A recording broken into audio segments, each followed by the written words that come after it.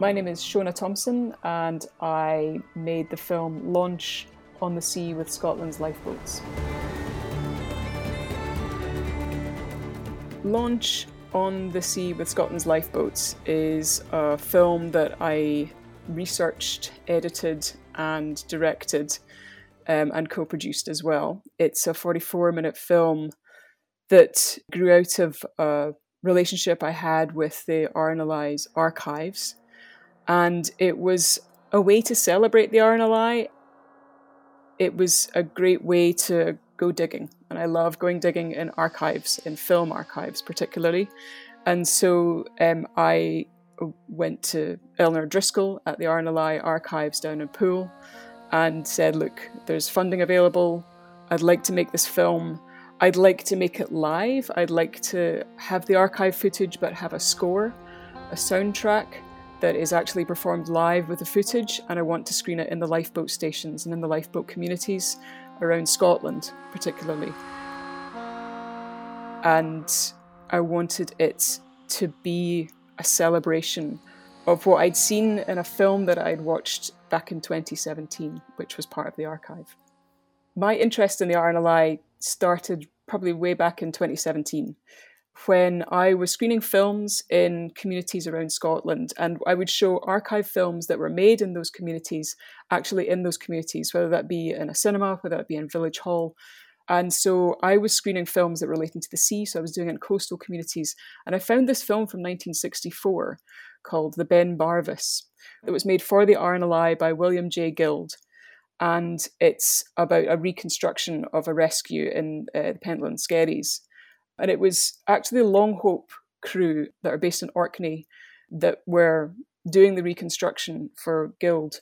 I watched that. It was 1964. We had it on a programme that I put together. We screened it in Tobermory on the island of Mull. And I had the brilliant Dr. Sam Jones, who is the lifeboat operations manager in the Tobermory RNLI station.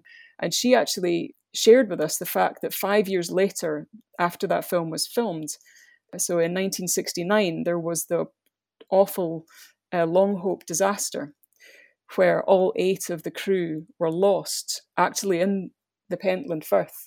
And just to see that film then really hit us all hard, actually, in the cinema, that we were watching these almost ghosts on screen of incredibly brave men. Yes, they were reconstructing it on screen, but we know that they were actually out there and what the community had lost, of course. And in Tobermory, that's not lost on anybody as well, of course, being a coastal community. One of the other films that I watched was from 1929, and this is actually the earliest film that I used in the film. It's of St Andrews, which no longer has a lifeboat. But the shed for the boat is obviously a wee bit away from the water. So every time the boat had to come out, it looks like about 50 men, 25 on either side, to pull the boat out with ropes and drag it basically down to the water's edge. And of course, you're in a rush and so you need everybody there. And so it really does take a community to launch a lifeboat. That's what it really meant to me when I watched that. And that's what opens the whole film.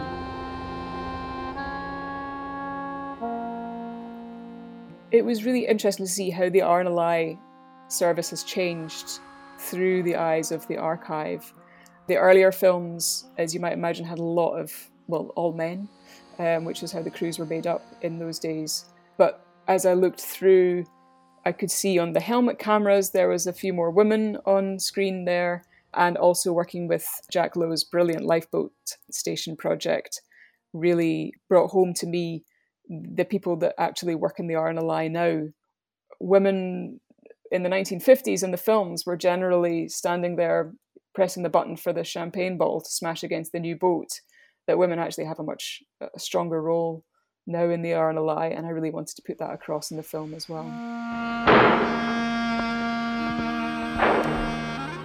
The soundtrack was a very core part of the film when I was developing it.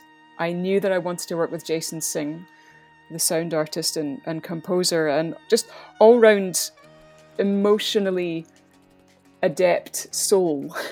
He's somebody who will feel what he performs. He uses his voice, he uses his body almost to create soundtracks. And so when I watch the footage, you feel that you're there. And I knew that a big part of my work is about the big screen, and about putting a film on a big screen means that you get a big screen experience. And we know what that is. When you are immersed in a story, you're immersed in the images.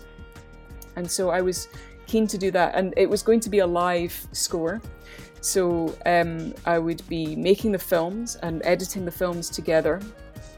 And then Jason, and he brought together a fantastic group of musicians: Arun Ghosh, Indo-jazz clarinetist, John Ellis, who's a pianist, and also Jenny Sturgeon, who's one of Scotland's leading folk musicians.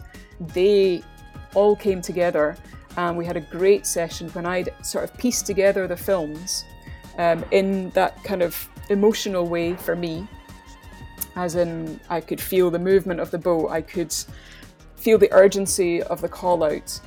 And then we sat in John's studio, the 5 of us, and projected the film onto a sheet, a bed sheet in his studio. And the four of them just went with it. They just started performing, they started playing, they were, I guess, improvising, but there was a definite intertwining of musical souls. It became this quite immersive experience. That's what we wanted for the audience, particularly if they were standing or sitting in a lifeboat station, or sometimes outside. We were hoping for as well to do it outside with the musicians performing. January 2020, we were lucky enough to do an edit and do a performance at Celtic Connections in Glasgow, the prestigious folk festival that happens in Glasgow. And then March 2020 happened, of course, and we all went into lockdown. Nobody could move, nobody could travel, so bringing musicians together to create a soundtrack was pretty much impossible. So we found this incredible producer, Dave McEwen. David's worked with Sting, with Nitin Sawhney, an incredible roster of stars that he's worked with. He said, I can record this. And we're like, okay, but we all live in different parts of the world. And he said, it'll work. And so whilst everyone was homeschooling, we managed to record, mix and produce a soundtrack, which is brilliant, quite frankly. I say that because I believe in the musicians, and I can't believe what they came up with and what was put together. It sounds like they're all in the same room, but they're absolutely not. Oilskins, life jackets and sea boots are ready to hand. In a lifeboat call, minutes saved may mean lives saved. We've actually released it on all major streaming platforms, so please do get over to wherever you find your music, and you'll find Launch on the Sea with Scotland's Lifeboats. And it's an album in itself. That's what we all felt. So that is such a large part of the film. So by screening the film in lifeboat communities, I didn't want the film to patronise them. It's not about telling you how a lifeboat works, because probably most of the people that are sitting in that cinema will know. We wanted to show what the lifeboats meant to people and how people feel about them as well. And so being able to include footage actually of some of the people that were maybe sitting in the room was really important. And so we were able to invite folk that were actually on the big screen. And that was really special opportunities. For me, there's the film. The film is part of the screening, but the other half of it really is a blether afterwards, is that conversation afterwards. And much as I couldn't get out so much, I got to a few places to talk afterwards. But for me, it's about having the crew there afterwards. Your local RNLI crew are there.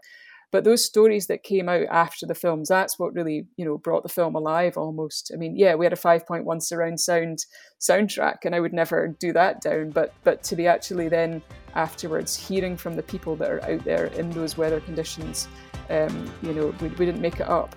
That is a real rib that is crashing against those waves. Since the lifeboat service was begun in 1824, on average, 12 lives have been saved every week through nearly a century and a half. Over 83,000 lives altogether. When I first got access to the RNLI's archive portal, I was sitting with Jason Singh, and we were sitting watching the films, and we actually, one of the first films that we watched, we were like, that's the last shot of the entire film. We know this is it.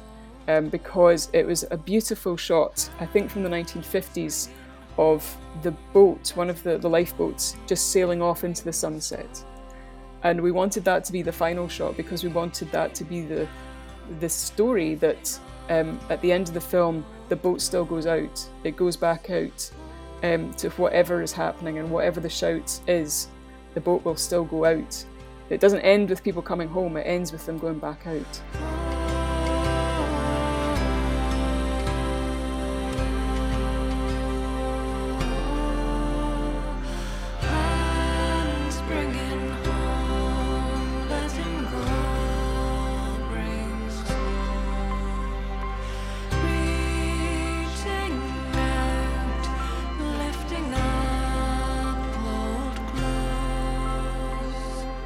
Hello, it's Mark Pusey here. I'm crew at Chiswick-on-the-Thames.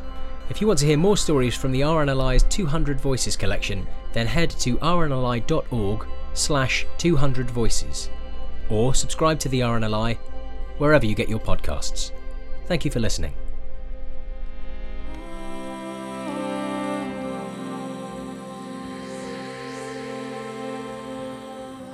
"200 Voices" is an adventurous audio limited production for the RNLI.